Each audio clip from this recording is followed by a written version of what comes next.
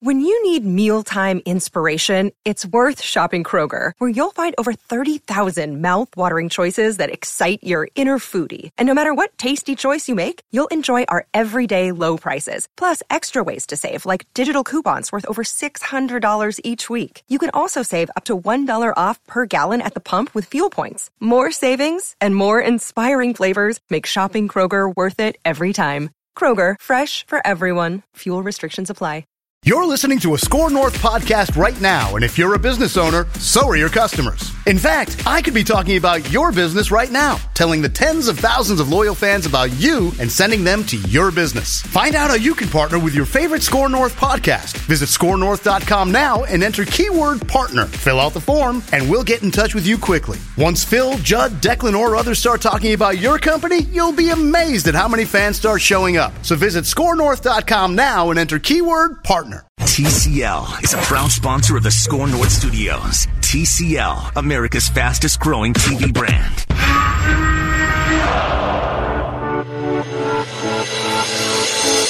It's Purple Daily. Low snap. Brewer throws it to Mims. Touchdown! Denzel Mims, number 3. Lawrence out of the gun, looking downfield, looking deep, looking for Higgins, and Nunzer caught it. He came up with it. He's in the end zone. Touchdown! What a grab by Higgins. 62 yards for the Tigers. Wide receivers. They will be at the top of everyone's mock draft and draft sim over the next couple of weeks as we lead up to the NFL draft. Matthew Collar, ESPN's Courtney Cronin here on Purple Daily. We've got some fun guests for you. Catherine Terrell will come up. She covers New Orleans Saints for ESPN at 2:30. And we're going to talk to a linebacker from Florida, David Reese II. And I'm very interested to find out. He's a guy that's sort of on the bubble of being drafted, how he is making a name for himself when we are dealing with quarantining. So let's start off with wide receivers, Courtney. I wrote for our website about the plot if you were going to ignore receiver in the first round or even in the second round and kick that down the road. And it does fill a lot of positions right away. It just leaves you walking a pretty serious tightrope with the receiver position. Sure, and I think that a first-round receiver is the route that this team has to go in order to address the concerns that you have now in filling a very big void left by Stephon Diggs. Now, I wrote something this morning, just kind of in evaluating where Irv Smith goes from here. And I think it honestly is very possible that the Vikings could already have a big chunk of a replacement in Diggs already on their roster with Irv Smith because, as we know, tight ends were pretty underutilized for the most part in the passing offense last year. And when you think about how important the tight end is when Gary Kubiak is calling the plays and from his offenses over the last 15 years or so as an offensive coordinator or head coach, that typically is the number 3 receiver. Now, that's obviously part of the equation, but you still have to factor in they need that guy, and it's probably going to come from the draft. And an article today, I know that you referenced yours, what you and I have also talked about with T. Higgins. That's an article that Matt Bowen of ESPN wrote, and just kind of why he would fit in this offense and what he brings to a very heavy play-action system. I feel like we got a lot of pushback. And I yesterday did a draft sim where I took Higgins in my mock, and it really did not sit well with a lot of people, and I was kind of surprised by that, to be quite honest with you. I've done one with had Denzel Mims in several of my mocks before. That didn't seem to bother people, but I don't know if it was Higgins himself or just the thought of a first-round receiver, which is why I think we kind of need to dive into that and debunk the notion of, where have all the good first-round receivers gone? Because, yeah, it's been a couple years where you haven't seen, a big multitude of these first-round receivers, A, chosen, and B, pan out. I don't know if this fan base is still gun-shy with what's happened with Cordero Patterson and Laquan Treadwell, but I think it's something we certainly need to address because this is a major hole they have to address early. Well, let me just touch on the first part first with whether it was T. Higgins that people would specifically have a problem with. NFL.com compares him to A.J. Green, so I'm good with that. And if you think that you know which receivers are going to succeed and which aren't, I have a news flash for you there. You don't.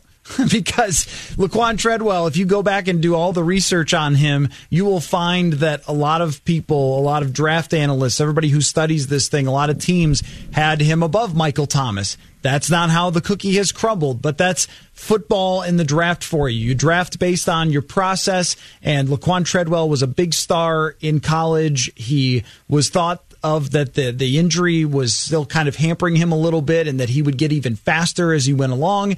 And he was the contested catch guy. He put up huge statistics at a very big school. I mean, so there's lots of reason to say this is a guy that will succeed in the NFL. It did not happen because he couldn't separate and didn't know route running as well as he needed to. Maybe you learn from that. But if you go through, there's a lot of receivers over the last few years who there was every reason to think they would succeed or every reason to think that they wouldn't. How about even take DK Metcalf last year? Drops in the second round. Everyone's like, oh, his hips are too stiff or whatever. And they found the right role for him, and he used his freakish athleticism, and it worked out. So you don't know which are going to work out. We can only talk about the process of whether they should pick one high or whether they should wait. There's no doubt that they need a wide receiver. I do wonder about putting all of your eggs in one basket as opposed to drafting someone, say, in the second and then someone else in the third and giving yourself two shots. And last year is one of the reasons that I think that, because the top guys were largely last year pretty good. Marquise Brown was good. N'Keal Harry's not good, but Deebo Samuel and A.J. Brown were both excellent. But then you get into the second and third round, and Metcalf worked out. Deontay Johnson for the Steelers worked out. Terry McLaurin looks like he could be a straight-up star. So, and even Hunter Renfrow, who goes in the fifth, becomes at least a starting wide receiver. So I look at it, if you're giving me those two options, take one guy at 22, or take one in the second and one in the third. I probably take the latter option in a really deep draft. But that's the thing. How can you be so sure that the guys that you would want, that are on your board at the positions that you want, the second or third round, are going to be there by the time you would draft in the second or third round, assuming you're saying either trade back from where you are in the first round to get more picks or use 25, 22, and 25 differently? Like, we've gone through a lot of the mock drafts, and certainly you cannot predict or really truly know how it's going to shake out on draft night, where the run is going to start, but you can kind of project that. I mean, Rick Spielman talked to us about it last year, projecting the run on guards, or was that 2 years ago when they started to see it happen in the first round after they took my cues? I'm pretty sure it was it's 2 years ago. Like, teams are tracking this stuff, and when you're in the draft room, wherever it is, on draft night, that's something that you have to be cognizant of. And I don't think it would be a reach at that point to get somebody at 25. I mean, I think cornerback should be your number one concern, trying to fill that hole and address that with 22, because there's probably going to be a host of picks that, are high on your board that you would like to have at that position. But also, why not 3 picks later go and address somebody to try to fill the void or begin to fill the void and compete for that number 2 receiver job along with Tajay Sharp? Why not do it there? Because I just don't think you can hedge all your bets, considering where we've seen the run happen in previous years, and also where a lot of draft analysts are projecting the run to happen from this receiver group, that you'll be able to get the value for what you want at your second or third round pick. Yeah. I don't think there's anything wrong with a second or third round receiver, and I know in referencing the draft that got people all cranky yesterday was I actually took Denzel Mims. It was Higgins when we had Austin Gale on the show on Tuesday, and he drafted it, and that was the one where I traded up to get Tristan Wirfs and realized that was not smart, so I'm not going to do that again. But yesterday, it's like I got, in my draft sim, the way that it shook out was I got a 4th round pick, and I had a 4th round pick, and I spent it on Tyler Johnson out of Minnesota, who is, I don't know if it's just like a local bias that we have here, and obviously seeing him in Big Ten games throughout the 2019 season, but also seeing where his draft stock has risen, I think you can get good value and get another receiver there. But when it is this big of a glaring need, and when you just can't rely at 25 or 22 on drafting an offensive tackle and expecting he's going to be right away ready for you in the NFL, I think you're better served to get a receiver there. Yeah, I usually don't think much about how much they can impact right away, because it's not how. Well, this team's going to have to. Yeah, I know, but this team's going to have to. That is the reality of the situation. They have put themselves in this situation above any other year they have to hit on their draft picks, particularly at like 3 positions right now, because that's just the nature of what happened in free agency. And I don't think you can ever realistically expect that. I don't disagree with what you just said. This team has to hope to hit on those draft picks. It's just, for me, if I'm draft simming and if I'm the general manager who's not worried about losing his job, so you're just doing it comfortably, thinking about the direction of your team, then I'm thinking much more of, let's make sure that we get people who can be players for us for a very long time. But I'm running a draft sim right now to just see how this works out, and at the same time poking through some past history. If we go back to the 2018 draft, so you have DJ Moore and Calvin Ridley are the first 2 wide receivers picked, and they're both okay. Ridley had a bunch of touchdowns 2 years ago. Moore is kind of the only guy for the Panthers. But we get into the second round and the third round, and there's still guys who have been impact players for teams. And I guess that's where my philosophy comes from is, like someone like Cortland Sutton, who might be a star, DJ Shark for the Jacksonville Jaguars, Michael Gallup for the Dallas Cowboys. Those are all good wide receivers in the NFL taken in the second and third round. And me doing my draft sim here, if I take first Javon Kinlaw and Trayvon Diggs as my first 2 picks, I still end up with my third and fourth pick, Michael Pittman Jr. and KJ Hill from Ohio State, who was really good at the Senior Bowl. And if you're asking me, do I think that there's a better chance that either Michael Pittman Jr. or KJ Hill becomes a very good wide receiver, or the guy that we take in the first round becomes a great wide receiver? I would say I'm going to take the shot at probably hoping for one of those guys becoming good, as opposed to, hey, the late first round wide receiver that often goes bust, but could potentially boom as well. You just can't project it, though. Like, that's the thing. I mean, you can't project that they're going to hit on somebody in the 5th round. I just don't buy that logic that, they did it with Stephon Diggs in 2015. They can do it again. They trust their scouting process. Right now, it's more important than ever. Like, yes, that's all very true. But how can you project that? And if you are a team that's in win-now mode, and that's the conundrum here, we don't really know what they are. That's the fact. We do not know what they are, what mode they are truly in. We have not talked to Rick Spielman since free agency. We have not talked to Mike Zimmer to hear from them. What's up with that? But it's also, like, what are they? Can you concede that they're doing a rebuild? Because if you can, then jobs are on the line, and then it doesn't really matter at this point what happens in the draft. But, if you are in win-now mode, jobs, everything on the line, things do matter about hitting on these picks. That's reality, because you're fighting to keep your job at that point, because we have not heard about any extensions, anything that's happened in that realm. But it's, there are a lot of... Were we so spoiled with the 2014 draft class, with Sammy Watkins, Mike Evans, Odell Beckham Jr., Brandon Cooks, Kelvin Benjamin? Are we not over that yet? Because that was unprecedented of how much those guys, as rookies in 2014, were able to produce. We're probably not going to, that was an anomaly. We're not going to see that again.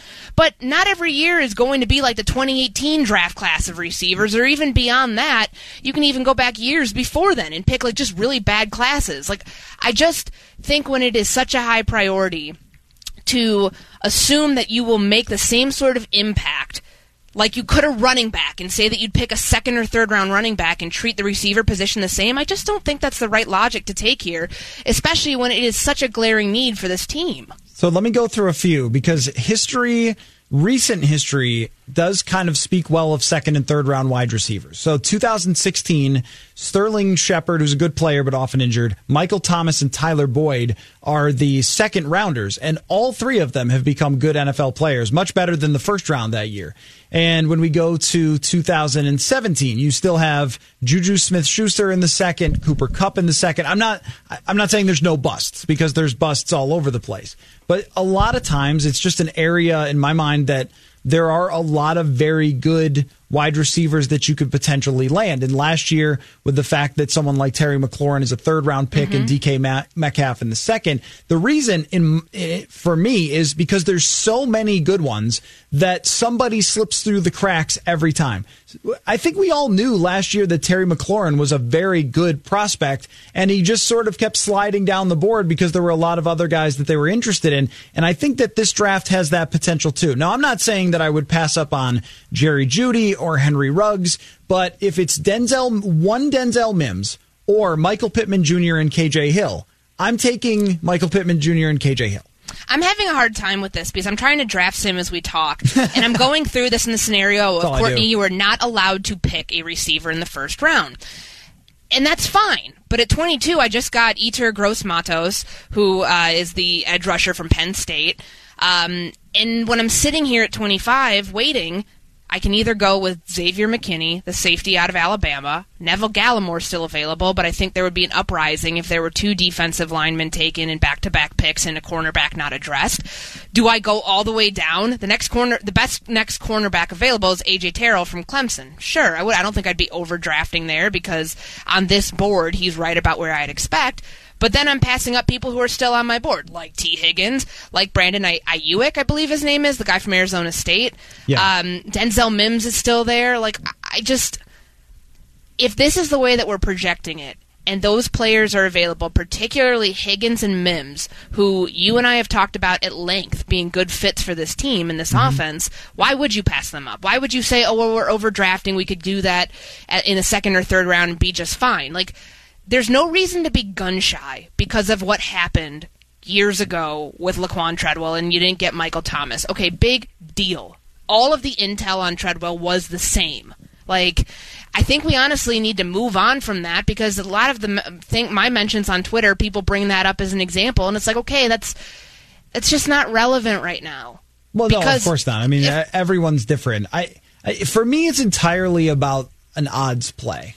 Like, where am I more likely to get a very good receiver and reduce my odds of having this thing go bust? Like you mentioned, you need someone to make an impact right away. Between 2 good receiver prospects versus 1 great receiver prospect, I just think the odds would lean toward 2 good receiver prospects have a better chance of one of them making an instant impact. And maybe if you're lucky, they both turn out to be really great players and you have 2. But more likely than not, if you draft 2 of them, that one of them is going to be a good player, the other one maybe not as good. But if you're putting all of your eggs in the one basket, if the guy goes bust, you're just sort of Sure. SOL, right? I get it. And if you have a second or third round guy, if you wait, and I just went through this, I told you I got Gross-Matos from Penn State, and then at 25 I took Ezra Cleveland from Boise State. So my second round pick, the guys that are available at receiver, Donovan Peoples-Jones, Michael Pittman, Lynn Bowden Jr. from Kentucky. I think, and KJ Hamler is still there as well. I think any of those guys would be good fits for you. And for the case, what we're making right now, I'll go ahead and take the player from Michigan. Then you're anticipating, and this is maybe the way that they go, that if they do this ladder route and they say, hey, we understand we really like Denzel Mims, we really like T. Higgins. Obviously, if they had any chance of Judy or CeeDee Lamb dropped, definitely want to try to scoop them up, especially Judy because of how good he is as a route runner. Yeah, that's the exception for sure. Yeah, like that's definitely the exception to the rule. But if you're going this second strategy where you're like, well, we need to address cornerback, we need to address the defensive line, maybe even an offensive tackle, then you're thinking, okay, Irv Smith Jr., and they really liked what they saw from him. He had a really good rookie season and is primed for a nice breakout year in 2020. Then you're anticipating that he's kind of in that mix and he's going to be taking on a huge part of that target share and filling the void. And then maybe you won't even need to ask that much from the number 2 receiver, or at least put as many expectations as you would expect on a rookie, because you could split that up between Tajay Sharp, whomever you draft. In this case, for me, it was Donovan Peoples-Jones. In the second round, and then maybe even get a Michael, help me here, Tyler Johnson. Why do I keep wanting to call him Michael Johnson, like the runner? What is wrong with me? So fast in 96. It's just, weird. But no, I mean, I could understand it from that, if you're looking at it that way, but let's stop acting like first-round receivers are a complete bust and a waste of a pick, especially... Right, yeah, of course not. I mean... There are the exception to the rule, like what you mentioned, the guys that are probably going to be top 15 picks in both CeeDee Lamb and Jerry Jeudy. I mean, they are the elite of this class, but there are also some really, really talented guys that are going to be on the board there that if the Vikings don't take them at 22 or 25, other teams are going to. Yeah, no, you're right. The thing about where they're at with 22 and 25 is that someone will drop. We just don't know who. And I would change this entire conversation if it's one of the top receivers. I mean, if Henry Ruggs is there or if Jerry Jeudy is there, then I would say, oh, well, of course, take them because they're the guy that dropped. Sure. You had them as the 8th best player on your board, and you end up with them at 22. Then you've got to do that. But looking at this draft, I got a tweet from Ben who said it's a historic receiver draft, so you want to take one in the first. I look at it the opposite way. If it's a historically deep draft, then you want to take one not in the first. You want to take one later on because the difference between even the best players and your second rounders are not going to be that much different in terms of what the quality of the prospect. And that's the way that I'm looking at it. I would still say the odds are decently high that they would take someone like Denzel Mims or T. Higgins. I want to know, I wrote down a bunch of combinations for potential positions here because people will tweet me and say, what do you think of T. Higgins? Like, I don't know. Good? I mean, do you want to know about his burst off the line of scrimmage or something? Like, I mean, they're all good prospects if they're going to be first rounders. So to me, it's more about position and then process. Like if you're the number 1 pick and you draft Justin Herbert instead of, Joe Burrow, I wouldn't say, well, they're probably both good, like, because your process would be terrible. But anyway, so I have, in terms of the most likely, 4 of them. Cornerback / wide receiver, so 22 and 25. Defensive lineman and offensive tackle. Cornerback and offensive tackle. And defensive lineman and wide receiver. Which do we think they could get the most value out of for the 2-position like combination at 22 and 25? Yeah. Honestly, my gut feeling, at least just from, I would still go with cornerback and wide receiver. That's probably my 1. And then did you say that I was allowed to go cornerback defensive lineman? Well, you can if you want. Sure, why not? That's probably my number 2. Okay. I just don't think with a tackle. And I'm also still waiting to see what happens the next few weeks because it's been so quiet, and if they still are in on Trent Williams at any point, that's going to come to a head around the time of the draft. So it's quiet right now. But if they draft a tackle there, then that's somebody, at least in my mind, you're conceding is not going to be ready to play until 2021. And that's fine if you can get through this year and you can make it to the wild card round at least. And certainly now it makes their case a lot better to do that with the expanded playoff format. But I'm just trying to think of people's job security and what happens if this goes belly up. And if all in mode turns into a massive reboot, turning into a massive rebuild, then we're potentially looking at a change across the board of the coaching staff and front office. So then next year is completely different. So I'm trying to think of this through the process of, hey, we have to win games now because we might not have jobs in 2021. Yep. So that's why I'm a little hesitant to expect an offensive tackle at that part of the draft is going, or even, I don't think it would be a guard at all because we know the guard class is not what it was a year ago. But even still, I just don't know that that's what they would do, especially if you already have 2 tackles in place and your biggest concerns on the interior. Yeah, you have it right in my mind in terms of what their approach will probably be, which is we have to fill these spots. We have to have successful rookies right away who contribute quite a bit, or at least are average players with potential in the future.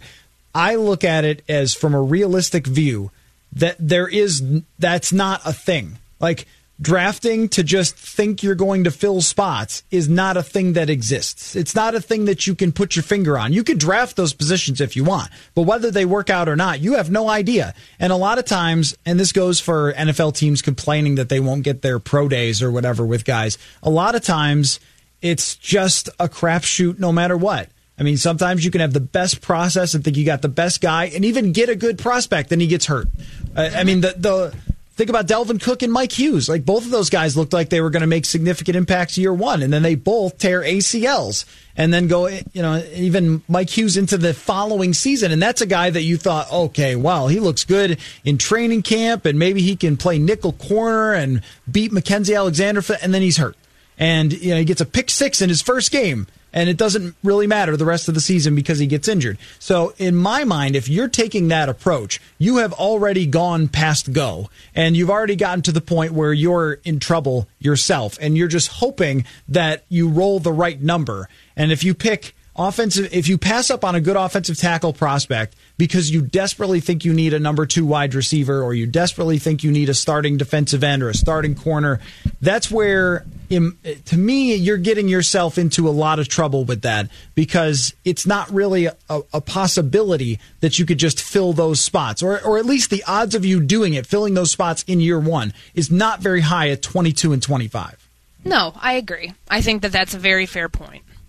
Thank you. I appreciate that. Well, this was fun. This was a good start to the show. No, there's a lot here. We didn't even get to touch on Trayvon Diggs yet, which I know that we will. We can save for 3 o'clock. And I've got hot routes as well. Also, at 3 o'clock, David Reese II, who's a linebacker from Florida, a guy who's fighting for his draft status, essentially, but is presumably quarantined like the rest of us. So we're going to talk to him about just what his process is of trying to get his name on the radar for NFL teams. That comes up at 3 o'clock. Coming up next, Katherine Terrell, who covers the New Orleans Saints for ESPN. We will talk with her about the Saints offseason, and they're pushing all their chips to the table in the middle of the table with Emmanuel Sanders. So we will discuss when we return on Purple Daily.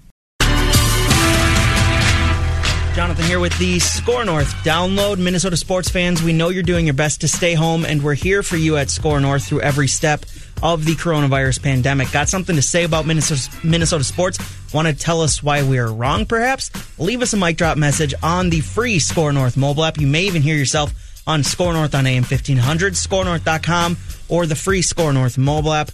Over on the free Score North mobile app and scorenorth.com right now, Matthew Collar has an article that he just posted about an hour ago about whether Gary Kubiak can keep it all together, how his influence will hopefully keep everything in the Vikings organization together, especially that offense that they seem to be shedding pieces on by getting rid of one of his top wide receivers just a couple weeks ago. That is an article that is free over at scorenorth.com and the free Score North mobile app. That's been your Score North download. Now back to Purple Daily. Thank you, Jonathan. Matthew Collar, ESPN's Courtney Cronin. We welcome in from The Athletic. She covers the New Orleans Saints. Katherine Terrell. What's up, Katherine? How are you? I'm doing okay. How are you guys? Oh, not too bad. It's been a while since we shared clams together and such in New Orleans after the Vikings beat the Saints. Everything has been kind of, I guess you would say, in New Orleans, interesting for the offseason. Your head coach got coronavirus. He was drawing up plays on Twitter. You're doing the draft from a brewery, and you have Emmanuel Sanders. So where do you want to start? I mean, is that not normal? That's pretty normal. Also, right? it was oysters. Let me just interrupt really quickly because Matthew is just showing his cultural ineptitude right now. It was fried oysters at Drago's. My goodness. Okay, regardless, I would give anything to be eating oysters or clams with y'all at Drago's right now. And we will again one day. Don't the Vikings come to New Orleans this year? They do. They do.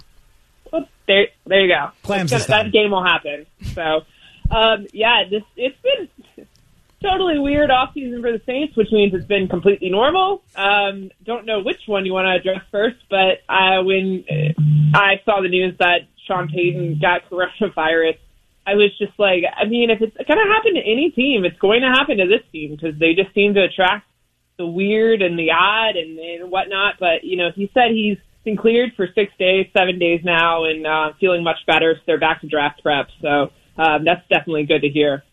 Speaking of the draft, I want to address the news that came out, I guess, within the last few days that the Saints are planning to be doing the draft with their essential personnel, maybe not everybody involved, but a good number of their personnel at a brewery. Now, this obviously caught wind, and once it caught wind, I guess a lot of people thought this was an outlandish idea. However, you live down there and you actually know the logistics, and this is not some place that's just in the middle of the French Quarter that anybody could come by.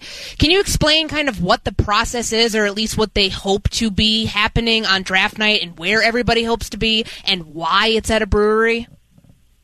Well, actually, I thought it was interesting that there's a memo go out today, apparently, that now says teams might be able to hold the draft in their facility, which is kind of a 180 from what they've been saying, that the facilities are closed until at least April 8th. So, what the Saints did is Mrs. Benson owns a lot of different properties. One of them is Benson Tower, which is right in the middle of downtown New Orleans. Not really. I mean, downtown New Orleans is kind of dead right now. I did just walk through it this morning, but still, you don't really want to be in New Orleans proper right now. So she also owns this brewery that actually just opened in January. So it's practically brand new. It's out in New Orleans East, which is a 20-minute drive from downtown New Orleans. So no one is going there to hang out. It is this huge space. I think I assume it has a fence around it. I don't know. No one's going to be walking by it. You're away from all the foot traffic. And it has a lot of boardrooms, so they can set up in like a big boardroom and kind of distance themselves. Actually, Peyton joked since he's had coronavirus already, no one wants to sit next to him, even though from what he's been told, he's not going to be able to get it again or spread it. Although, of course, we learn new things every day. But yeah, I think it's a little overblown. I think every team is probably doing something like that. They were just maybe smart enough not to say they had made alternate plans. Yeah, so far we haven't heard anything about what the Vikings are going to do, Catherine. Now, Drew Brees comes back. Taysom Hill is the best quarterback of all time, though, so that's interesting. What is the deal with Taysom Hill and this organization and the way that they talk about him? Because it's almost like they think they have their Steve Young who's going to take over for their Joe Montana. I don't see it, even though Taysom Hill kills the Minnesota Vikings. But in terms of his history as a quarterback, it doesn't scream to me this guy is going to be the next great starter in New Orleans. Why are they so obsessed with him? Well, first of all, they actually did compare him to Steve Young a few months ago. Yeah, that was a comparison made back in August. It has been a long year of Taysom Hill comparisons. I mean, look, the guy has something special. I mean, that's obvious. If you watched him against the Vikings, as you did, he's the only one who could do anything on that field. But I'm maybe Mrs. Cynic, and I'm saying he hasn't even thrown 20 NFL passes yet. So let's pump the brakes. I mean, the Saints also said Garrett Grayson and Ryan Griffin were going to be the heir apparent, or it was heavily implied, and they're long gone off the team. So, I mean, I think Hill has a special quality, but I mean, and obviously with him being able to do all these different roles, as an NFL player, that's not easy to be shuffled from meeting room to meeting room and somehow excel at all these different things. I mean, that's a good quality he has. But as for he's Drew Brees' heir apparent, I mean, I think that's a wait-and-see thing. But I'm sure we'll get 90 more Taysom Hill stories circulating before the draft gets here in 21 days? 21 days. Something like that. I feel like 90. I feel like there was something nice and comforting about the way that the Saints approached this offseason where, amid a lot of chaos in the real world and then in the NFL world, there was a lot of change. The one constant thing was that the Saints were, by and large, keeping a lot of continuity. You mentioned Drew Brees and what's likely his final contract, but keeping the core of this team together, but also improving so they could potentially top that 13-3 run that they went on last year with the signing of Emmanuel Sanders. Now, you just think pairing him with Michael Thomas could arguably lift them to the number one receiver duo in the NFL. How do you view this, and how do you view kind of what this is going to do for this offense throughout this 2020 season? Yeah, I think it could be the piece that they needed. I mean, I hesitate to say that because we've said that before years ago when they signed Jairus Byrd, and it was kind of a disaster. I mean, two completely different situations. But they alluded to trying to go after Sanders in the fall and weren't able to get him. I mean, they desperately needed a wide receiver. And, I mean, Sanders even said, hey, Drew Brees has signed for 2 more years. I'm going to sign for 2 years. I went there to play with him. So everything they've done, I even wrote about this at length, screams to me that they believe it's Drew's last season, even though he hasn't said it yet. And all the offseason moves are to make them good right now. I mean, they're already good, but they did an unusual thing in that they went and got older players. Like, they didn't sign 25-year-old Von Bell, and they signed Malcolm Jenkins, who's in his 30s. They signed Emmanuel Sanders, who probably doesn't have that many years left. So I found that very interesting. But, I mean, Sanders still has some tread on the tires. I think he can play in multiple positions. I mean, this could be a dangerous team again, especially when you think about Michael Thomas, Alvin Kamara, Jared Cook, Drew Brees, should he play well this year. So, I mean, they're pretty well set to make another run. Talking with Catherine Terrell, she covers the New Orleans Saints for The Athletic. Well, I was going to go there because Courtney and I have a little bit of experience with a team that pushes all the chips to the middle of the table, and it doesn't exactly work out over the last 2 years. So, we know this, that your chance to win is very brief in the NFL, and you sort of go up and down and up and down. It feels to me, Catherine, like the Saints over these last couple of years have had a peak of a lot of great players. They drafted extremely well. They filled out the roster around Drew Brees, and he's played excellently.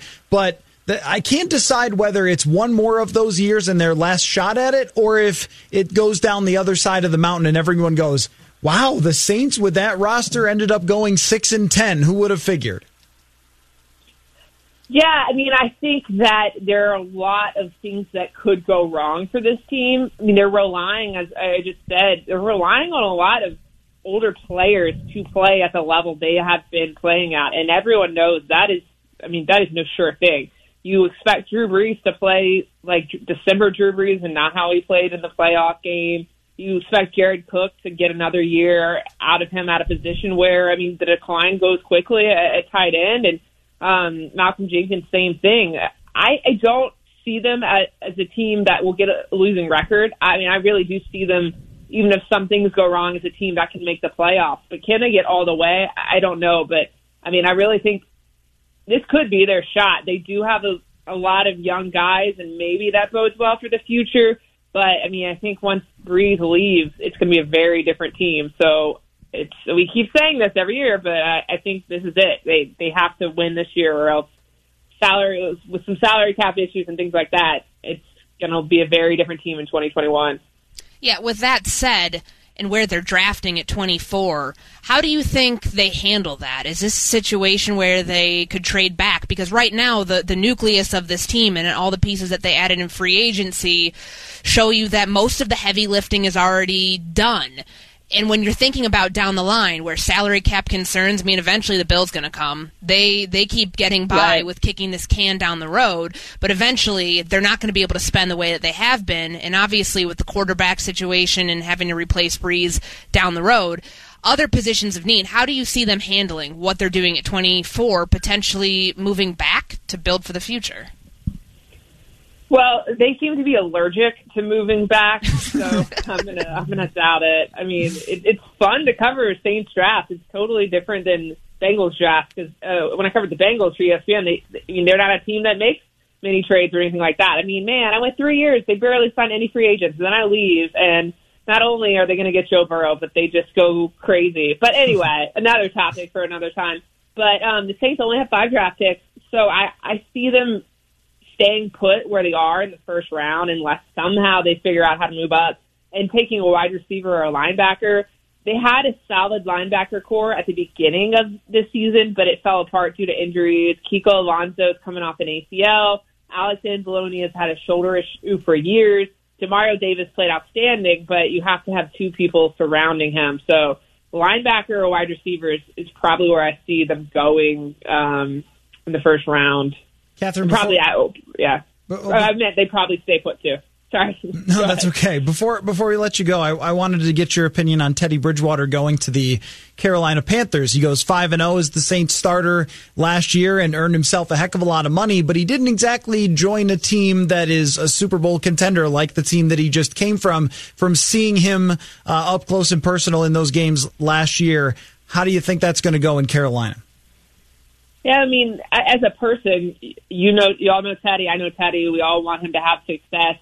I have my doubts, the cynic of me coming out again, just that it'll translate to Carolina, because if you actually watch the Saints games, the offense was very compromised. Now, I mean, you could say it was Drew Brees' offense, and Teddy was basically just doing what they asked him to do, not making mistakes, not turning the ball over, and winning, and that's the most important thing. But I'm very curious to see what he does when he goes to Carolina, and if after all this time, can he put the team on his back and win? So, I mean, I hope all the best for him, but I am just intrigued to see what a Teddy Bridgewater offense looks like in 2020. I almost forgot what year it is. It's been that long. Yeah, it's been that long in isolation. And in an extremely tough division, at least for next year. Well, great to catch up with you, Catherine. I am hoping that we see you again in New Orleans, and it's the exact date that the game is currently scheduled for, and we all forgot that coronavirus ever happened by the time we're together again. We will be at Drago's within the next year, I promise. optimism. Okay, write that down. You and prediction. I are going to Pat O'Brien's afterwards. We need a nice porch session. Of course, because I walked by Bourbon Street today and everything's boarded up. So I got to make my trek to Pat O'Brien's once it opens again. I was supposed to be there in New Orleans right now and not working for the women's Final Four. I had scheduled the trip. I got the flight and everything else. And my wife has never been there, so I wanted to bring her after we had such great food. And, I mean, it's not the worst thing that's happened to anybody, but it sucks. Yep. It's depressing to see. I mean, the Quarter is a ghost town. I've never seen it like that before. But this will all be over one day, right? Yeah. I do have one question because, food and alcohol is considered an essential across the United States, and those places are open. Are those drive-through daiquiri places still open during coronavirus? Yes, as far as I know, they are. That does not surprise me. That's the most New Orleans thing ever. I mean, well, they're all the way out in, Metairie, though, so I don't drive my car anymore since I have nowhere to go. So I haven't been to one, but I have heard that if you can put a lid on it, they're allowed to do, take-out alcohol. I went and got a daiquiri from a different place the other day. But, of course, we'll close down our drive-through daiquiri places and our last. I mean, we did close the bars. That is shocking, but it's New Orleans, Well, Catherine, this is great to catch up with you again. I hope we see you on time. People can follow you at @Cat_Terrell, Saints reporter for The Athletic. We'll talk to you again soon. Thanks for having me on, y'all. All right. Let's hope that we are normally on schedule with everything and in New Orleans when we're supposed to be. Yes.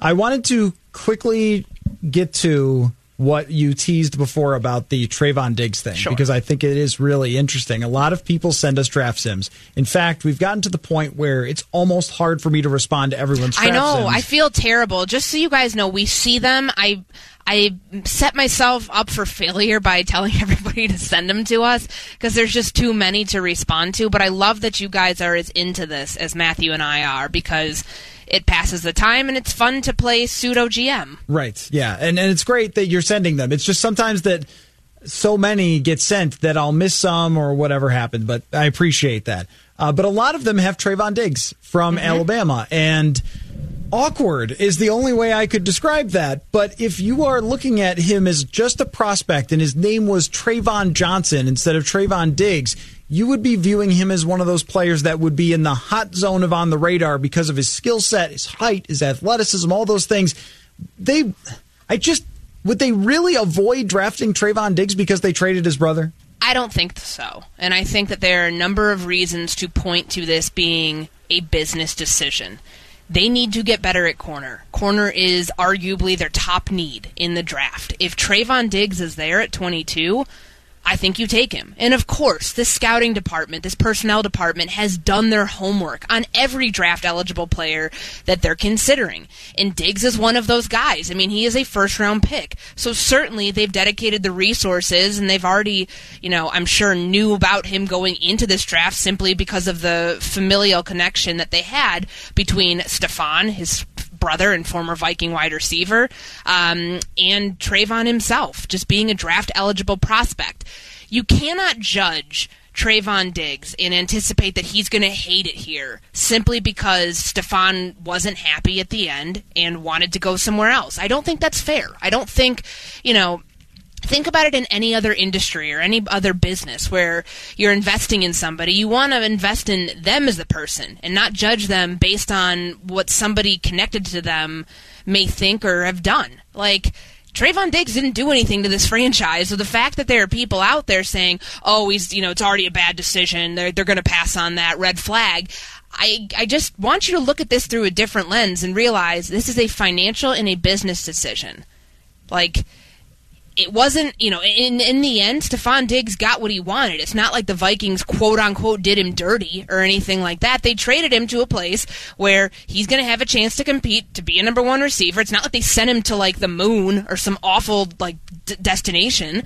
I just don't understand why we're being so short-sighted about this and automatically assuming that he's off their board simply because of what happened with somebody who has the same last name as him. And if he is, I think it's foolish. Yes, he's talented. From Trayvon Diggs' standpoint, I'm sorry, if a team drafts you, you come and play. Like, you don't really have any other options. What are you going to do, hold out? I mean, you're going to come here and you're going to play. Not everybody it's the can NFL. pull. Yes, exactly. And I know that months ago you and I were having that conversation about Joe Burrow and whether he's actually going to play for Cincinnati, and that was before the Bengals started actually spending money and doing something in free agency. But, you know, at that pick, at 22 or 25, like he's not the number one overall pick. You don't have leverage like that. Many players don't, regardless if you're the number one overall pick. But I know that that's something we talked about with Joe Burrow, potentially pulling an Eli Manning, and that was months ago, I remind you. Yeah, there's no way. And if you're drafted, you go play for the team. And why do we automatically assume that for somebody who has never played for this team? Yes, he probably talks to his brother a lot. Has probably gotten an earful, both good and bad, about the Vikings. But first off, he plays defense. He's not playing wide receiver. It's not like he's going in and going to anticipate the same sort of challenges that Stephon had, and maybe some of the same sort of opinions that he had of Kirk Cousins in the offense. He plays defense. Plays cornerback. He's not a wide receiver. I think that's the number one thing you need to realize about this. But also, he's his own person. He's not Stephon Diggs. He's Trayvon Diggs, his brother, and he's a projected first-round pick. He's so talented. I just don't think that you pass over him simply because of the history that you have with his brother. Now, if there was a red flag with Trayvon, sure. Go ahead, that's fine. I mean, if you really felt that way. But to judge it simply off of the fact that you had some drama and you don't want that to escalate or, go somewhere else within the family because you take another family member, I think that's short-sighted. Yeah, and if Trayvon Diggs wants to have a problem with it and cause problems and so forth, then that's really dumb. I mean, you want to succeed in the NFL if you're Trayvon Diggs. I mean, from judging by Stephon, he's a pretty smart guy, and he also knew that in some ways he had leverage to get himself traded to somewhere else.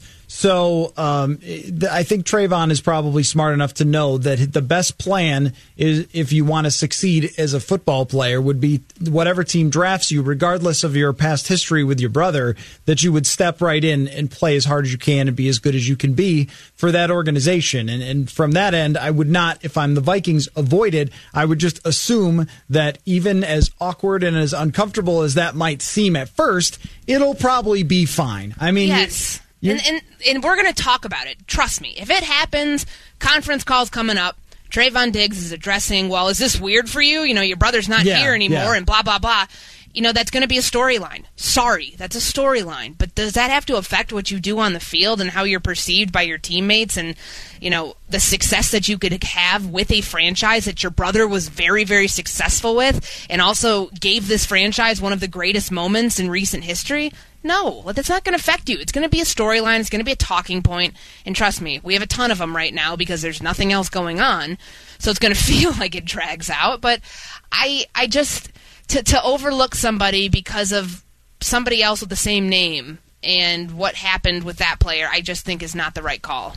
Yeah, no, I agree. Real quick before we wrap up this segment, and then we talk with David Reese II, who is a linebacker out of Florida and is basically in a position to fight for getting drafted this year. And we're going to have some other players who come on the show as well. Christian Fulton is going to come on, and we're going to have Antoine Winfield Jr. just over the next couple of weeks here as we lead up to the draft. Tua underwent his own medical check, and the results are positive, and he says he can play. So, number 2 overall pick, number 5 overall pick, is there reality to the Justin Herbert thing that some teams might see Herbert still as better than Tua? What do you think? I still think he's the second quarterback taken. The Justin Herbert thing and the buzz that he's gotten is a little weird to me. And I wouldn't be surprised. I mean, he went under... he had a physical done by an NFL doctor, to my understanding. That's what I saw earlier. And, I just don't know if Washington's going to take him there. I don't know. I think that they really want Chase Young. That's all the stuff that I've been reading and hearing behind the scenes. But I still think Miami might get a little gun-shy and think that they have to knee-jerk and jump at that and trade up to 2 to get him. Either way, I think he lands in Miami, and I think he's the second quarterback taken off the board, regardless if it's 2 or 5.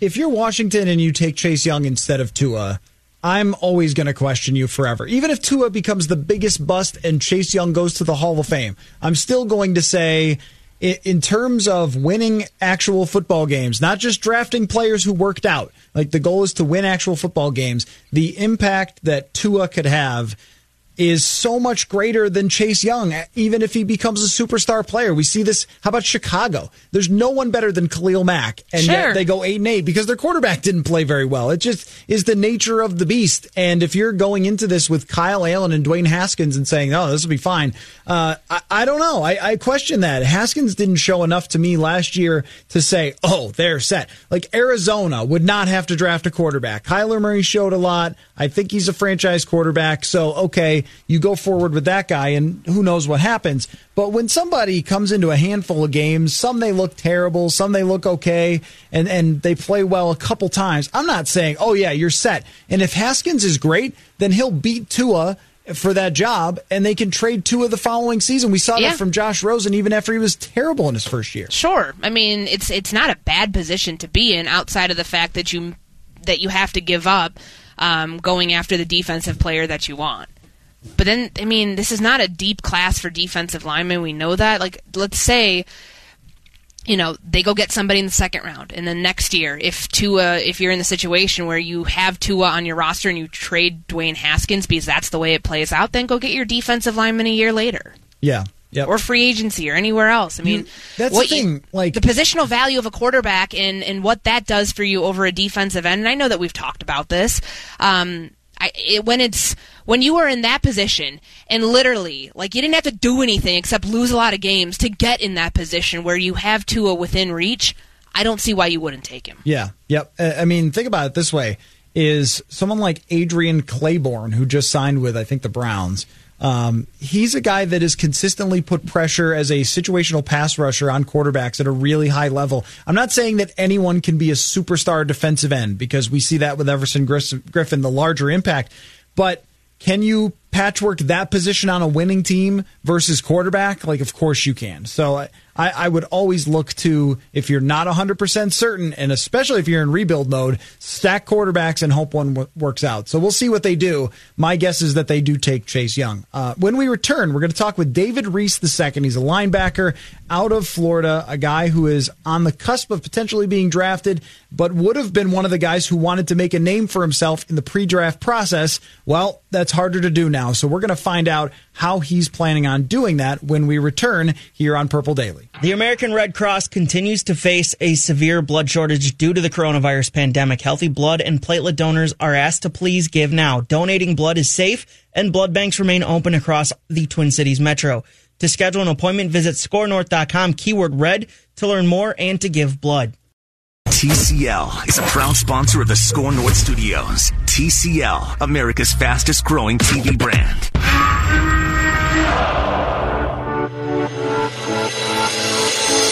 It's Purple Daily. That's 6 close to 7. Here comes the blitz. Down goes Wallace again.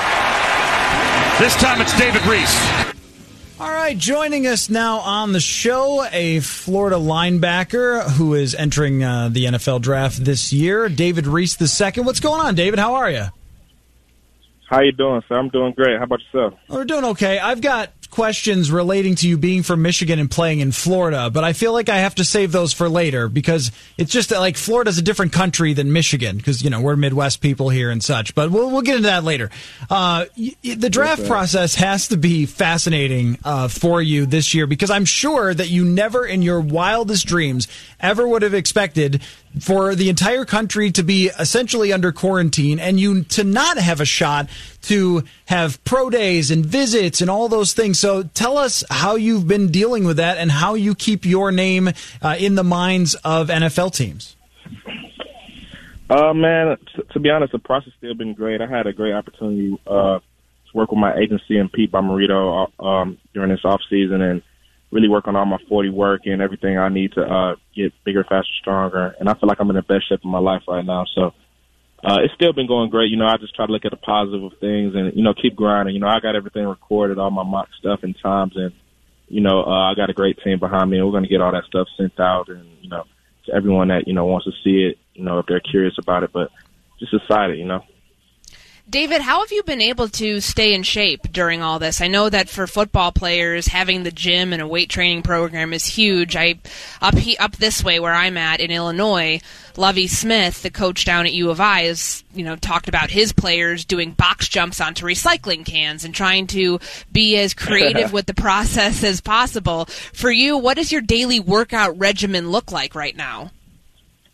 I actually got an elliptical downstairs in my basement. I got jump ropes, punching bags, and such. So I got a home gym in my basement. So every time I just go down there and get it in the morning. And right now I'm actually in the middle of my afternoon jog. I'm at a bench right now, just taking in this beautiful weather we got for today in Michigan. So I had to jog outside today, and I'm just doing what I can. Thank goodness we could still go outside and do things like that. I've been playing basketball alone at the park a lot myself, David. Now, from letting people know about your personality, of course, linebackers are always known for having sort of hard-nosed personalities and things like that. And even from your demeanor, us just talking for a couple minutes, I would have said, yeah, it sounds like a linebacker to me. But that is important to NFL teams. So have you had meetings with them? Have you done FaceTime or Skype, or how does that work? Yes, sir. I had a chance to, just showing them my leadership skills, also to what I know on the field, and getting a chance to get on has been real important. Stuff and my mental toughness on it. So that's something I feel like an area I can shine in, especially during this time when you can't really show much physically. Sure. And obviously your agent is somebody now through all of this and trying to sort things out of whether you're going to have interviews over FaceTime and trying to get your tape out there. What have you relied on your agency for and having kind of guiding you through this process? Because, this is definitely new for a lot of the agents I've spoken with. It's unprecedented, and they're trying to navigate it just as much as the prospects they're representing. Definitely new. The best.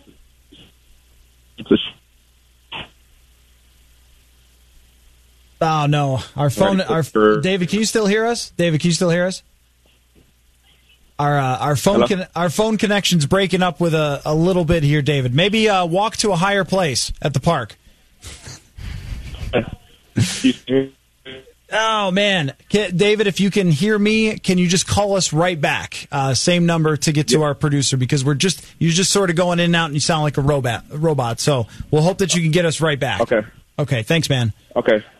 All right. We'll hope we can get David right back on the show, because he was just about to give you great insight to how they've been doing it. It is a fascinating process for everyone. It's like every part of the entire sports world is being impacted in some way or another. And for guys like him, I know he said he's got all his stuff videotaped and he's trying to work it out and everything else like that and sending it off to teams. But I pulled up CBS NFL draft rankings, and he's ranked in the 40s in terms of just linebackers in this class, which doesn't mean it's impossible for him to make it. But this would have been that opportunity to show, hey, I'm different from these other guys who are ranked lower down the list.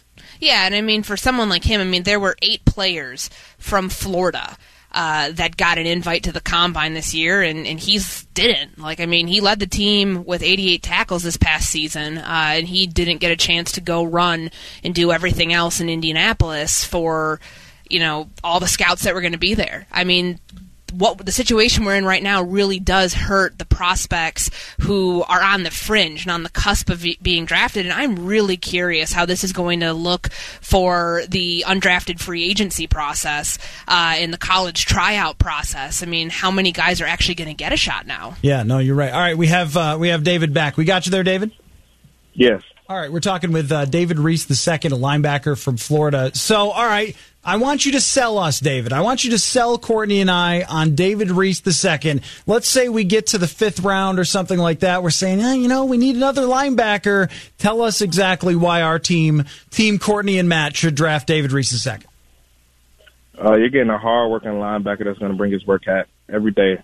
Every day he steps in the building. You're bringing in someone with great leadership qualities, a guy that, played many seasons in college and, was a veteran in college and a 3-year team captain and, a guy that does everything right. So that's the type of guy you're going to be getting. All right. Well, Courtney is also the special teams coach, and so she's really interested in if you can transition. Now, there's a guy that we've covered over the last couple of years, David, Kentrell Brothers, who is a great linebacker at Missouri, and he's built out a career for himself as a special teams player. That's usually where guys in your position have to start. So what would be your mindset coming to the NFL if you do have to take that approach? Oh, I'm looking forward to it. Florida takes that pridefully. Every day we do punt. Every day we went through special teams drills before every practice. And, I'm excited to show the guys what I have and, just what I learned throughout my years at the university.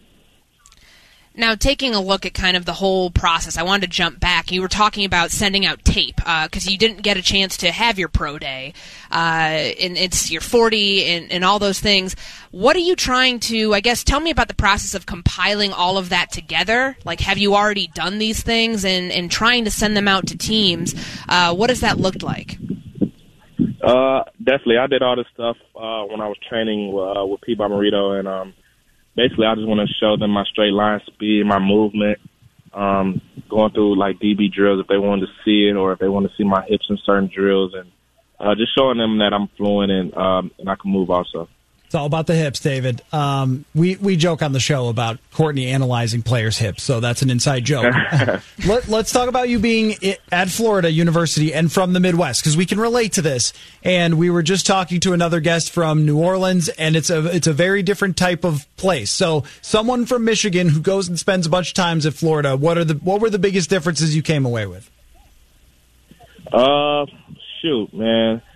My little league team in Michigan was one of the great ones, so I had a great opportunity to play with a lot of guys. We had 15 D1 guys on my team, so my friend group, we had a lot of guys that were fortunate enough to play Division I football. So when I got to Florida, it wasn't the biggest change, but, it was a change of how you study, and, it helped me become a leader because I had Jared Davis and Alex Angelone in front of me when I came, and they basically showed me the ropes early, and I was able to grasp what those guys gave me, and when they left, get that same type of aggression and, willing to work every day to the young guys that came in. So I came in really ready to work. The biggest difference I'll probably say is the speed, a lot as far as the skill positions. Some guys in Florida speed is real, and our defense prided ourselves on that. We had a lot of speed on defense, and we played fast, physical, and aggressive. Now, you were in the SEC for your college career, which, of course, has its own reputation of being the best of the best, and that type of competition is just what you don't find in other places. How do you feel like being a part of a group like that sets you up for success in the NFL, considering, it's a really stacked group? So you're basically, I think it's more of the smaller fish in a big pond of talent versus if you were in a different conference where you could be the big fish in a small pond. Definitely. I feel like it helped me, just competing with everybody.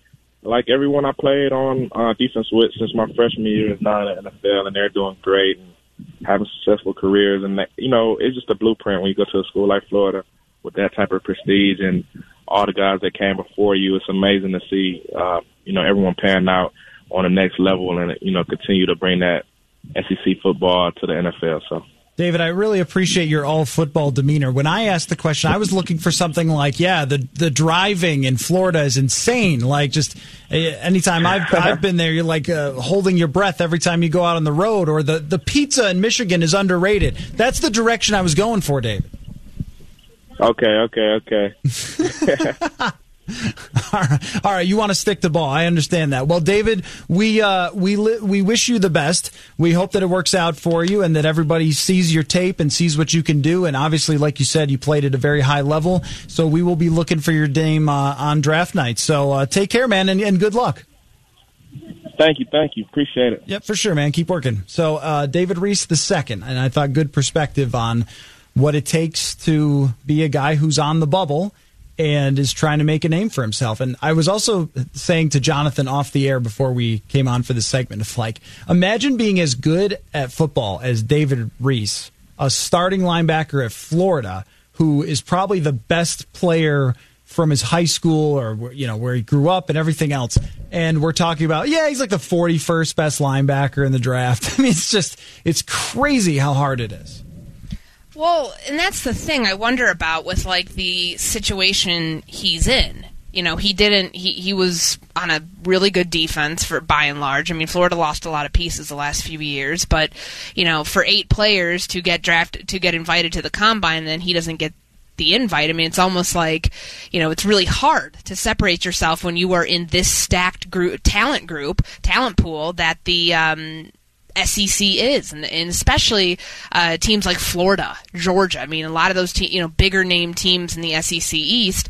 I think it's hard to separate yourself, and when you're not one of the clear-cut top at your position, or at least projected draft order, I think it puts you in a tough position. So that's what I was just kind of mentioning before we got him back on the line, that I'm really curious about how this is going to play out for undrafted free agents and college tryout guys. I mean, you wish him the absolute best and hope that, this doesn't impact the draft process, but I certainly think it's going to. A number of agents have put it out there on Twitter and people I've spoken with just about the fear that we're not going to see as deep of classes from the Holton Hills of the world getting those shots. And I mean, granted, maybe he's not the right example because he had red flags. That's the reason he was an undrafted priority free agent, which he was, and the Vikings guaranteed, paid him quite a bit of money to bring him in. But Adam Thielen, for example, he relied on that regional combine, which, there was that regional combine that was supposed to happen last weekend in Miami, and also the HBCU combine the same weekend. I think it was in the same complex. Those kids are going to not have the same opportunities that they would have any other year to get seen and evaluated by NFL personnel. And it's not just a matter of testing and numbers and blah, blah, blah.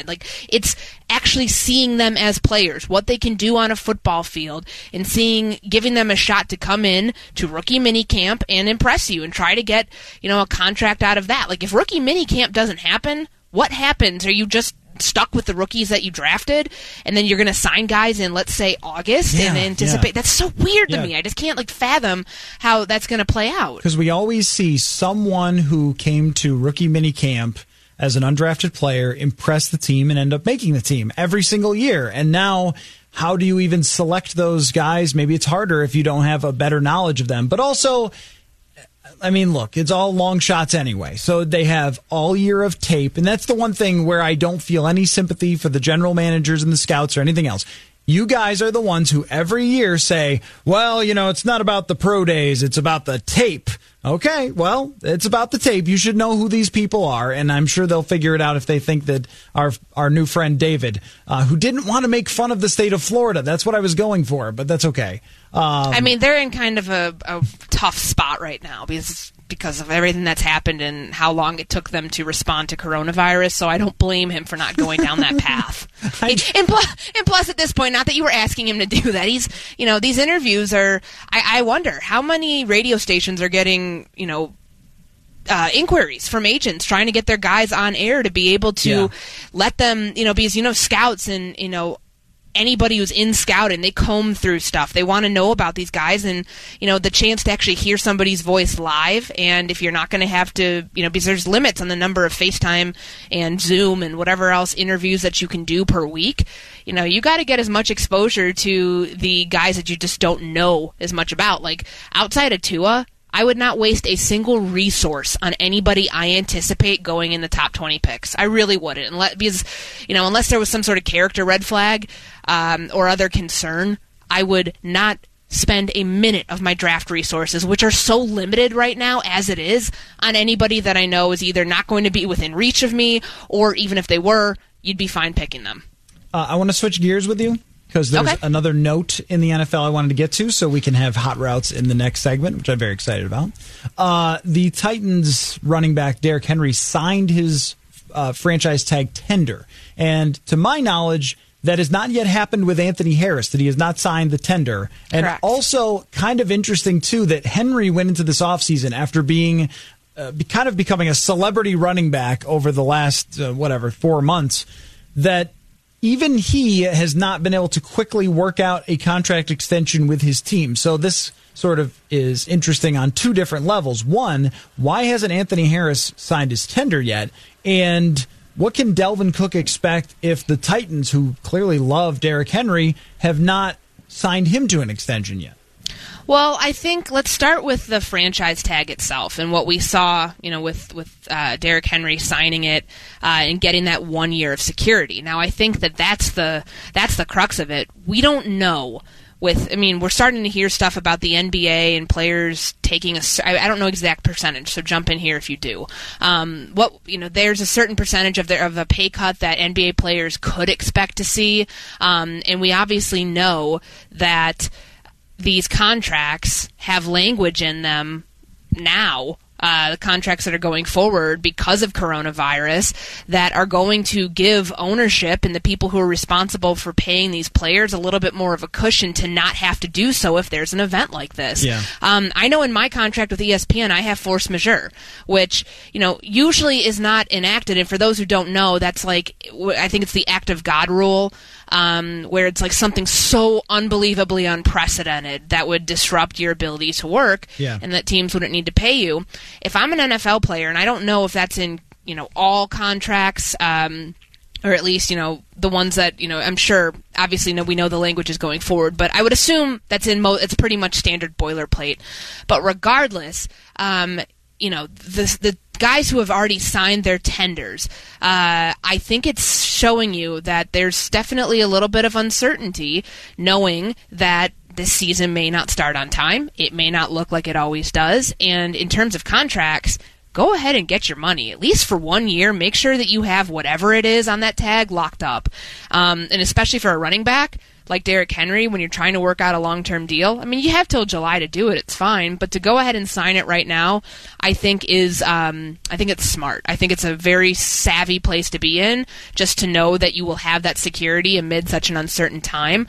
But as it pertains to Anthony Harris, I think it points to two things. I think the Vikings say, hey, we want to sign you to a long-term extension. We'll get there. We just got to work it out. Or they might still be trying to hold on to him as trade leverage. Yeah, and if you're Harris, do you want to not sign it to see if you can get traded and sign an extension that starts this year so you get a huge signing bonus? Is that the plan? I think you're putting a lot of your chips in one basket if you do that. I think that, because he can go in at any time. Not go in, he can sign it. I would assume they have DocuSign like every other NFL franchise. I'm sure they figured that part out. Yeah, he can sign it, and he can get that money guaranteed. And the Vikings are on the hook to pay that unless for, some reason before he signed they rescind the tag. Now, I don't know why he hasn't signed it yet, unless he truly thinks that he can go out there. Either he's been given verbal commitment or, hey, we're going to work on this from the Vikings and kind of a promise that they're going to try to work out a long-term deal with him maybe in the coming weeks.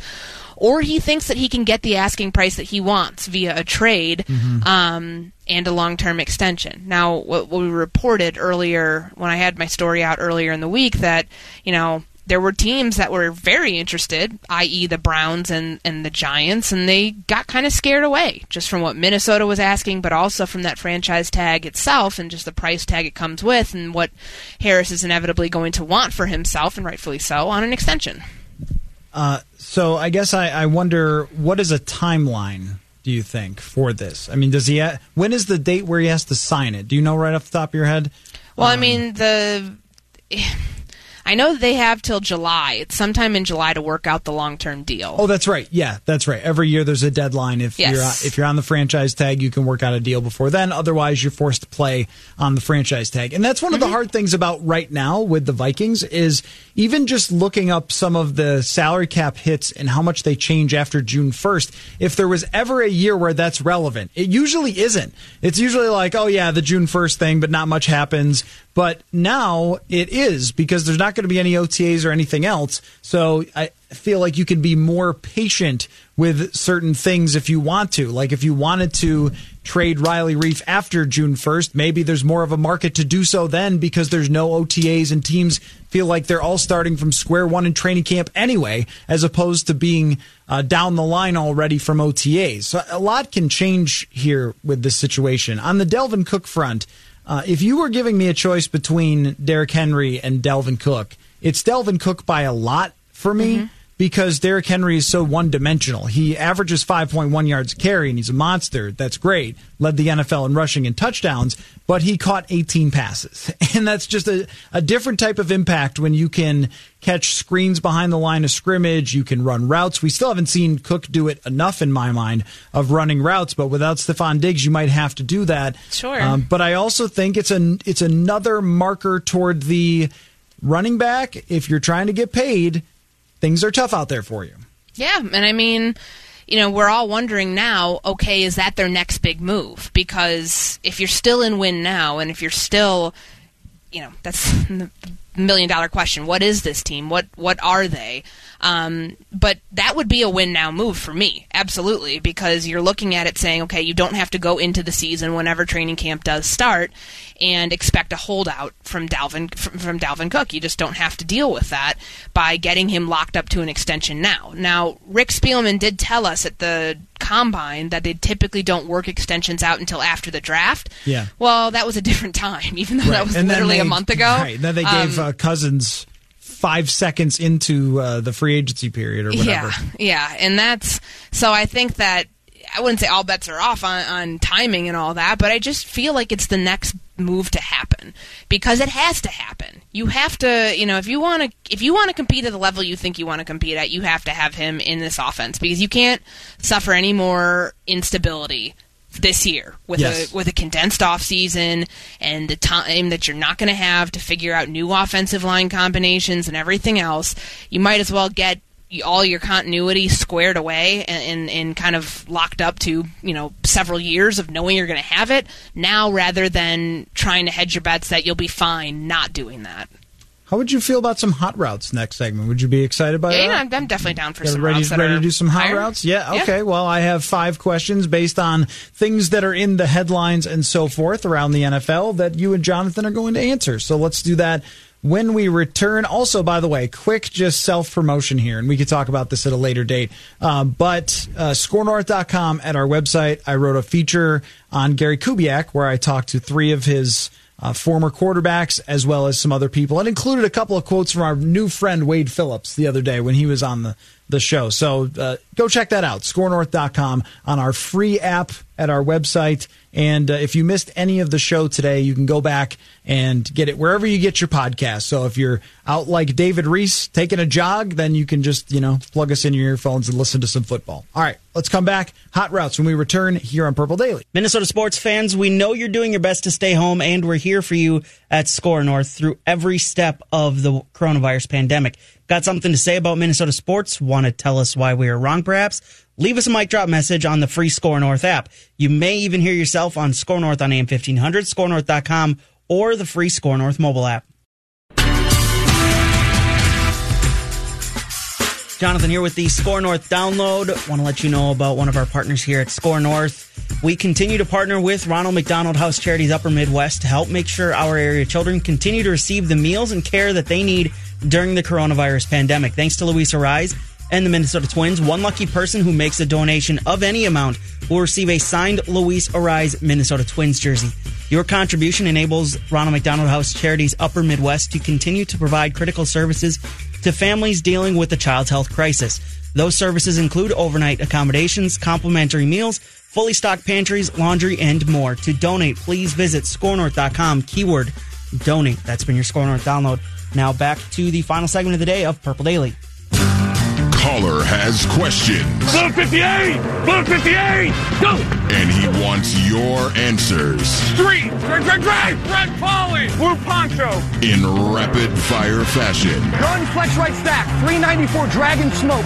It's Hot Routes on Purple Daily. 980! 397! Yes, that time again where we take things from the headlines and turn them into either Vikings related or our own life or just general reaction. So let's our own life. I love that. Sometimes, and I think, do I have any like that? There's one that's kind of like that today. A little bit like one. that. All right, let's start it right off here. So I started to look up, and also I was listening to our guys on the PFF Forecast podcast talk about MVP odds for next season, which, why not, right? And Patrick Mahomes, naturally the MVP favorite. One of the real long shots is Matt Stafford at 60-1. Which is the better play, do you guys think? Taking Mahomes for MVP or a 60-1 Matt Stafford? And I want you to give me another long shot who you would put your bet on, say at 60-1. Depending upon what the Lions do in the draft is not going to affect how I feel about this at all. I would take Mahomes. I mean, if you gave me Mahomes versus the field, I would certainly take the field. I mean, I have 30 different players to pick from. But I'm going with Mahomes there. I think my other long shot would probably end up being Josh Allen. Oh, wow, yeah. Yeah, that's a real long shot one, yeah. But he's definitely going to emerge in the conversation at some point. Well, I don't know that because I think he's bad, but... is it much more possible that he would because he has Stephon Diggs now and their team is good? Yes. Exactly. That's why. I mean, I think the buzz is there. And given, what they do in the draft, it's probably going to, he would be in that same category. If I had to pick, long shot guys that, hey, wouldn't have, if you look at it and be like, yeah, it kind of makes sense. Matt Ryan, Jimmy Garoppolo. I would throw Kirk Cousins in there too. Yeah. I think all those are fair picks. The long shot is a good one. I'll say that is a good selection because if he takes some huge step forward, sure. He also runs, so he could score additional touchdowns that way. He's got weapons. He's got the offense. I think it's a good long shot pick. I probably still wouldn't do it at 60-1. I'd probably pick Mahomes first. But Jonathan, how about yours? Yeah, I'm going to go Mahomes here. I'm not going to win a whole lot of money on it because he's kind of one of the favorites. But I think Mahomes is a better selection there. For my long shot, it's between one of the guys Courtney mentioned in Matt Ryan or Christian McCaffrey, both in the NFC South, both in a really good division. And if either of their teams wins the NFC South, it's going to be because of how they played for their teams because that division's actually good for point. Once. I will say that I'll take Matt Stafford because of it's 60-1. I mean, so, if you win, you're making bank. You're putting $100 on it. You're getting a lot of money back. I'm not a mathematician to figure out how much off the top of my head, but I'll do that because if Matt Stafford throws for 4,800 yards and 35 touchdowns, and that team has a halfway decent defense, and they even go 10-6, people are going to go, oh my God, the Lions did something. It must have been all the quarterback, which it would have to be. That's another part of it, is that no one respects their coach, so Stafford would have to have a great season. He was kind of on pace for that last year. Got some really wonky results. The loss on the last play to Green Bay, the loss on the last play to Oakland. So I would take that because I could talk myself into it being plausible because of his talent level, and he often does put up really big numbers. Long shot here. Well, does Phillip Rivers... Yeah, he qualifies as an extreme long shot, right? I think so. He would be, right? He's an extreme long shot. Bovada has him at 60-1. So okay, yeah, all right. Yeah, then he's exactly the same. All right, because I didn't have all the odds right in front of me. Then I guess I will go Phillip Rivers. That if he finds it and is really great with his old buddy Frank Reich, and they win that division, which is pretty poor, then Phillip Rivers, and he's always put up great statistics. He's got a shot. And just 2 years ago, he was in that conversation. So I'll go Phillip Rivers. Next question for you guys. Jets general manager Joe Douglas said that his team still has a lot of things to do in order to fully support Sam Darnold. You think? You don't have any receivers that I know of. So even though they did sign 5 linemen, they're still probably bad. Does he have the worst supporting cast in the NFL? Sam Darnold. It's either him or it's Jacksonville with the stuff that Gardner Minshew has around him. Those are the only two I think that are on par with being equally as bad. I have to look up how good DJ Shark was last year. I feel like he was good, but I don't. Okay. 73 but then catches, it's like 4,000 yards. He was good. But then it's like Dede Westbrook, Marquise Lee. Yeah. Like Shark is better than anyone on the Jets, though. Sure. And I mean, obviously, I think Leonard Fournette. Would you take him versus Le'Veon Bell? Like, if you had to go toss up, I feel like it's a toss up. Yes, but I mean, if you had to take one, can I draft someone? We're not there yet. That's the problem. So I think that's kind of an equal playing field. Jags at least that's the way I look at it. Jags are and they made. I mean, for a team that is literally trying to blow the whole thing up, I mean, they did get Tyler Eifert, who's been injured for the last 3 seasons. They got him in free agency. Yeah, you're getting me to agree with you. Yeah. that they're at the bottom of the barrel. I'm going to go with the Texans here. Deshaun Watson's supporting cast isn't that great. They just traded his best wide receiver for David Johnson for some reason, and that bloated contract, he hasn't been good and is kind of been falling off since his one big season. Duke Johnson's the other running back there, not that great either. And his receivers after DeAndre Hopkins, they didn't really do much. They each had, I think Will Fuller had 670 yards and Kenny Stills had 560 yards. So he doesn't have a whole lot of receivers to throw to in Houston. Bad. Got Darren Fells, though. And you know that Deshaun Watson is still going to throw for 4,300 yards and 30 touchdowns and get them in contention because he's that good. That is going to be a travesty to watch someone so good at quarterback have so little to work with. And who knows if Laramie Tunsil even signs a massive contract extension with him. Now, Robbie Anderson just signed with Carolina, but they got to be in this conversation. They traded their best offensive lineman for someone who has barely played over the last 2 years, and Russell Okung. Christian McCaffrey is good. DJ Moore is okay. I'm not sold on Robbie Anderson being any good. Greg Olsen no longer plays for the Carolina Panthers. I want to put them pretty far on the bottom of that barrel. And after that, is it wrong to say the New York Giants at this moment have a pretty darn poor supporting cast for Daniel Jones? Yeah, I thought about that too, because on paper, like you mentioned with Sterling Shepard earlier, like on paper, Sterling Shepard, Golden Tate, Evan Ingram, Saquon Barkley, on paper it sounds good, but what else? I mean, think about that. That's not actually panned out. And those guys are hurt all the time. Yes, Shepard last year is hurt, and Golden Tate was suspended, and he's everything old else. Also, that's a pretty poor supporting cast. If they would Denver draft a qualify receiver, too? I mean, I think Denver needs to get a receiver. I think because they have Cortland Sutton, they would be not qualified as being as bad as the Giants and some of the other teams. They could use some help, but they just added Melvin Ingram. It's a running back. They have two good running backs, though. I'll say they're okay. Cincinnati's still... I guess it's not that bad because of Mixon and Tyler Boyd. You know who might be the worst, actually? We just overlook them in all these conversations about what's bad.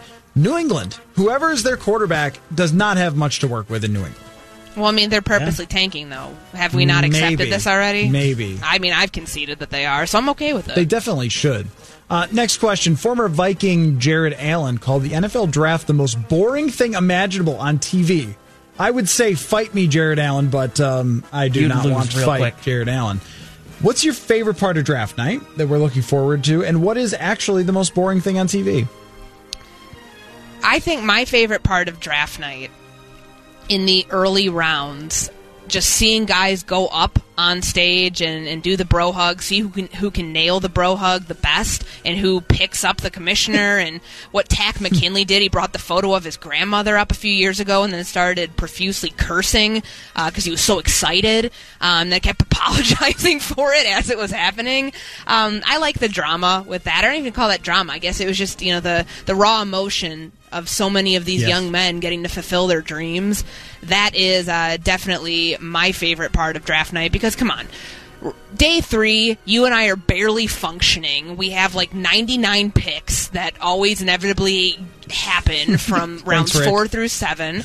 And we're just, I'm just trying to get by, man. I mean, day 3 is hard, and it's going to be boring as you all get out when I'm doing it from the computer room of my mom's house, watching it on a tiny monitor when I don't even have, you guys around eat Jimmy John's with, provided by Vikings PR. I was going to say, there are ways that we'll keep internal that we entertain ourselves on day 3. Yes. I mean, we're still going to do that. That won't happen. Yes. Maybe. Okay, we got to try. We do. We have to try. Jonathan, your favorite part of the NFL draft? Probably either the booing of Roger Goodell that seems to grow louder throughout the night somehow, or teams making really boneheaded selections that come out of nowhere, and seeing the draft experts try and scramble and figure out what the hell they're doing. We don't know who that person is. Actually, Courtney, you did not answer the most boring thing. Well, I was going to wait, and we're going to circle back on that because okay. I didn't want to take over the conversation for 5 minutes. Okay, so Jonathan, just then your favorite part is people that the experts are baffled by? Yes. Listening to Mel Kiper be incredulous is a great thing. Absolutely. Just he starts talking even faster, his hair does weird things. It is the entertainment value of the hot take on draft night when no one knows how it's going to work out. And it's, oh my gosh, I can't believe they drafted this guy at this spot. How ludicrous. And then, who knows? Sometimes it turns out to be that they're completely wrong. In fact, there is a clip somewhere of Todd McShay saying Brian Brom will take over for Aaron Rodgers at some point. So, old takes exposed everywhere. That's a great part of it. My favorite is just the general tension of things playing out. Like, we've spent so much time and we have laid out a million draft sims and we've had a million conversations, and then it's finally all here. And as soon as you're building up to the pick, it's weird because it takes forever on TV, but when you're reporting on it or you were on the air, it has this sense that it's moving fast toward your pick, and you're scrambling to analyze, okay, this means this and this means that. And I like that part of it because I feel like the same way the analysts do with just this rush of so much is changing all at once in the NFL, and that's kind of cool. Now, Courtney, the most boring thing on TV. And this doesn't have to be draft related, right? No. Okay, so recently, in the coronavirus times, my brother, who lives in the city of Chicago, has been coming out, and we've all kind of been under the same roof and quarantining together, and he works in finance. So CNBC is on every freaking morning, and it's like, not Larry Kudlow, because he's the advisor to the president. It's Kramer. Is that what the guy's name is? And they're just like talking, and like numbers are flying across the screen, and I'm sitting there like, what are we watching? Can we turn on SportsCenter? I'd rather watch old highlights than stuff I don't understand, and also just someone talking at me about the market. If you could talk to me in a way that would be coveting, I'd be able to, what's the word I'm looking for? Compelling? Compelling, yeah. Like, just talk to me about it other than just have numbers flying across the screen. It's too much going on. It's not boring. It's just it confuses it's boring. me. It's it fine. stresses it's me real out. Boring. Yeah. It's all right. I'm sure to people who understand it, it's less boring. But that goes for anything. People who love... It goes on for like 7 hours like on one show. Yeah. I'm like, what is this? People who love jazz music would be like, no, it's really interesting because of the chord progression. You're like, I don't know. It just sounds like a bunch of notes. Sounds like you've had that conversation recently. I mean, yeah, like jazz is incredibly impressive from a technical standpoint, but if you don't know what's going on, it's much harder to really get into. It's all I'm saying. Like, Miles Davis was great. All right, go on, Jonathan. Most boring thing on TV to me is singing and cooking competitions. I cannot stand them anymore. They're all the same to me. I don't care what you're propping up with these singers, whether you're putting them in a costume where you're having the judges turn their backs to them. The costumes are very funny. It's all boring to me. Yeah, I agree with especially singing competitions that just incredibly dull for me at this point. We've been doing this for 20 years. Haven't we found everyone who can sing by now? That's my point. Did any of these people become anything? Like that was always... I can't remember the last time an American Idol actually became something. That was always my beef with it, is, wait, if the people who win don't even become famous and aren't even really good at this, then why did we just play that game for 4 months? Yeah. Anyway. Yeah, I'm with you on that one, and that was at my first selection. But I'm going to go with terrible people reality TV shows. Is how terrible and ridiculous are these people? We found out Hip Hop Atlanta or whatever. Called Love and Hip Hop. Yeah, Love and Hip Hop. Just, I see the commercials for it when I'm watching Law and Order, which is not boring and is amazing. And I just... what's the one? Phil loves these. Under the yacht life blind. or something. There's that one I've heard of. Yacht life? There's something you're thinking like, of yacht rock music. Below deck. Under the rock. Below deck. Below deck. Yeah, that's the God. one. Well, I don't know. Under the. I don't know these, but watching stupid people yell at each other is the most boring thing. It is not entertainment for me at all. That's it. These people aren't interesting. Their lives aren't interesting. Well, what are you binging now since everybody has a show 90s or something? Football on YouTube. What are you binging? Okay, Outside of that. I did watch 2 episodes of A Football Life last night. Okay, but it doesn't count. Did you watch Tiger King or anything like no, that? No, I have yet? not watched Tiger King. Just when everyone gets so excited about something, I always push back on it. And I typically do too, but at some point I'll circle around. I typically don't follow the fray on things like that, which is why I have never seen an episode of The Bachelor. So if I fall into that category of, say, watch Tiger King, you should listen. You know I don't follow trends with TV stuff. I can barely sit still. I'm like Judd from his morning Judd rant the other day about not being able to sit still for 5 minutes and read a book. Yeah, I know. That's one thing that is really getting to me is all the things I should be doing when I'm watching something, an old game, whatever else. I keep having this feeling of, I do have this book that I haven't read, and I should be doing that. And then 4 hours go by of me watching the 1989 Week 17 with the Vikings and Bengals, and I go, yeah, should have been reading that book. I mean, this game was fun, but it really did nothing for me. Boardwalk Empire is what we started last night, so we're going to roll through that, and there's a lot of time to fill. There's like 5 or 6 seasons, and every episode's an hour. I'm rolling with that. That is not under the category of boring, but I can't get into reality shows where everyone's just upset with each other all the time. There's nothing interesting there for me. The competition committee reportedly is now thinking about that Sky Judge idea. Are you guys into the NFL referees having a Sky Judge? Yep, I love it. I think that this is something that we should have been pushing for even before they voted on the new pass interference rules a year ago now. Get that third-party person, and so you don't have to keep sending it to New York, and maybe even if you do, still be able to have somebody whose vantage point is different than the referees on the field and who can ultimately rule on the decision because they're seeing it from a different perspective. And do it quickly, so we don't have these massive delays. Yeah, I'm absolutely in on the idea of a Sky Judge. There's just too much going on at too fast of a speed for the refs on the field to be able to see and judge everything correctly. So having a pair of eyes watching on a monitor or from up above or however they plan on doing it is going to help them so much. So yes, in on Sky Judge. All hail Sky Judge. I mean, honestly, like if the NFL comes back this year, which we're all anticipating it's going to, they cannot afford to have another referee crisis this year. I mean, it's going to be the only thing that eyeballs are potentially on for a very long time, and it's going to increase viewership. They need to get this right. They cannot afford to have the issues that they've had the last 2 seasons once new rules have been put in place in the offseason. The way I look at it is they've tried everything else. They tried the ridiculous pass interference thing last year. They've tried making more referees full-time. It doesn't get better. It's an extremely, if not impossible sport to effectively referee. You need that one extra Sky Judge person to be at least assisting. So if they see something obvious, they can buzz down. Or however you work it out, it's got to be better than what it presently is. That's the way I look at it, is Sky Judge can save us all. It won't make it perfect, but it can make it about as good as you can get for refereeing in any sport. Last question for you. Aldon Smith is coming back to the NFL after being away for 4 years. Had many, many problems after being an incredible player and bursting on the scene early in his career. I want you guys to give me a recently retired player who you would love to get back in the NFL. If this player said, I'm coming out of retirement, I'm coming back. I would love to see Patrick Willis come back. That's always been my number one answer because when I got out to the Bay Area in 2016, he had been retired, I want to say, for 2 or 3 seasons at that time. I think he actually played with Aldon Smith before Smith kind of had some of those issues with addiction. And, then obviously the parting of ways with the 49ers, and he went to the Raiders for a hot second.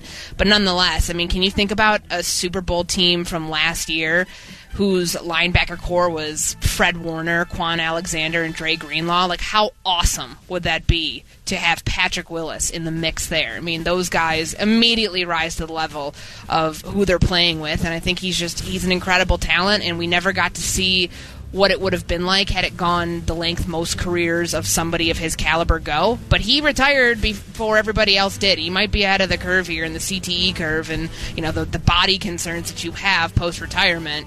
And he's a smart guy. Jonathan? Bring me back Calvin Johnson. I just miss that guy at wide receiver, just being bigger than most other wide receivers in the league and just dominating cornerbacks the way he did. Granted, he was on a crappy team for most of his career, so get him out of Detroit, hopefully. But just bring Calvin Johnson back. I was watching this guy play the other night, and I'm surprised neither of you said him. Andrew Luck. Andrew Luck is one of my favorite players. I know he's the obvious pick, but I'm going to go with the obvious pick that I will take Andrew Luck coming back out of retirement. And I'm going to hold out hope because he's not that old that 4 years from now at some point the guy just decides, that football, I was pretty good at it, and I'm going to come back. And he joins some great team and is away for 3 or 4 years and then wins a Super Bowl or something. He was on track, in my mind, to be one of the best quarterbacks in the NFL, an MVP, a guy who has a chance to go to the Super Bowl, on and on and on and on. And he just calls it quits because his body was too beaten up. But after he gets everything resolved with all of his injury issues, I'll hold out hope that there is some potential. Other potential options would be Gronk, of course. Sure. Even though he was around for a long time, he did not play 10, 12, 14 years as guys who become legends and Hall of Famers usually do. And who else was I thinking? Yeah, Luke Kuechly just decided to do this. So it's going to be weird that he's not playing this year. Definitely. Just weird. So there you have it. Hot routes. All right. Courtney, we will get together again on Tuesday. So between now and Tuesday, what's your feeling? Do we get anything happening here? I thought this week was going to be a week where stuff went down. Are we going to have to wait till draft night for the Vikings to make moves? They've been in on a few free agents, but haven't been able to sign anybody. What's the deal? It kind of feels like we're inching closer to that. I know that, I guess the only news that came out, like serious news that came out this week, was from the league saying that, like what we talked with Catherine about, where the Saints are going to be doing draft night. They put out a memo today that said that teams are either going to be able to, in limited capacity, do it at the facility, or no one is going to be able to congregate, and they're going to have to do it from home, or everybody's going to have to be separate. So that eliminates the idea of going to their brewery or whatever. It sounds like it, but I also think that that might have been blown out of proportion. Just people see like brewery and they think what, but I mean, if that was like a location that had like meeting rooms and everything like that. That does debunk the notion that they could all be doing that if it's not at the facility, because it's either going to be remote and separated, i.e., no gathering in any off-site spaces, hotels, or personal residences, but they haven't made a decision yet. Do you have the feeling that the Vikings are looking at draft night for when they could potentially move Anthony Harris if they do not come up with a contract extension for him soon? Absolutely. Last year, though, the cards. I know last year with Trey Waynes and Stephon, or not Stephon Diggs. Waynes, Rhodes, and Rudolph were all rumored. I remember how many times Daniel Jeremiah brought up, well, there's shopping Rudolph out there, and that never came to fruition either because their price was too high. Yeah. No, I mean, I think draft night for a lot of teams, like think about Washington's situation. They say they're not cutting Trent Williams. Well, teams will take it more seriously when they're on the clock and when everybody's making moves all at once, and when you have the chance to do that, it feels a little bit more realistic that you're going to get closer to the compensation you want in return than doing it right now. All right. Well, Tuesday we'll get together again, and tomorrow Myron Metcalf will be on. If you missed any of the show, wherever you get your podcasts, just type in Purple Daily. You can listen to it all every day from there. Mackie and Judd with Rami are coming up next. We'll catch you tomorrow here on Purple Daily. If you own a small to medium-sized business that kept employees on payroll through COVID, you may have a big cash refund waiting for you. The Employee Retention Credit is a tax credit of up to $26,000 per employee. And now, more businesses than ever qualify. The experts at RefundsPro.com specialize in cutting through the red tape of qualifying for this government program. Most of their refunds are over $100,000. Even businesses that have received PPP funds may be eligible. And there are absolutely no fees unless you receive a refund. So there's no reason not to apply. If your business experienced shutdowns, limited capacity, supply chain challenges, or reduced revenue due to COVID, you likely qualify. RefundsPro.com has already helped hundreds of businesses. So don't lose the refund you're owed by missing the deadline. Get started today with a free 5-minute questionnaire at RefundsPro.com. That's refunds with an S, pro.com.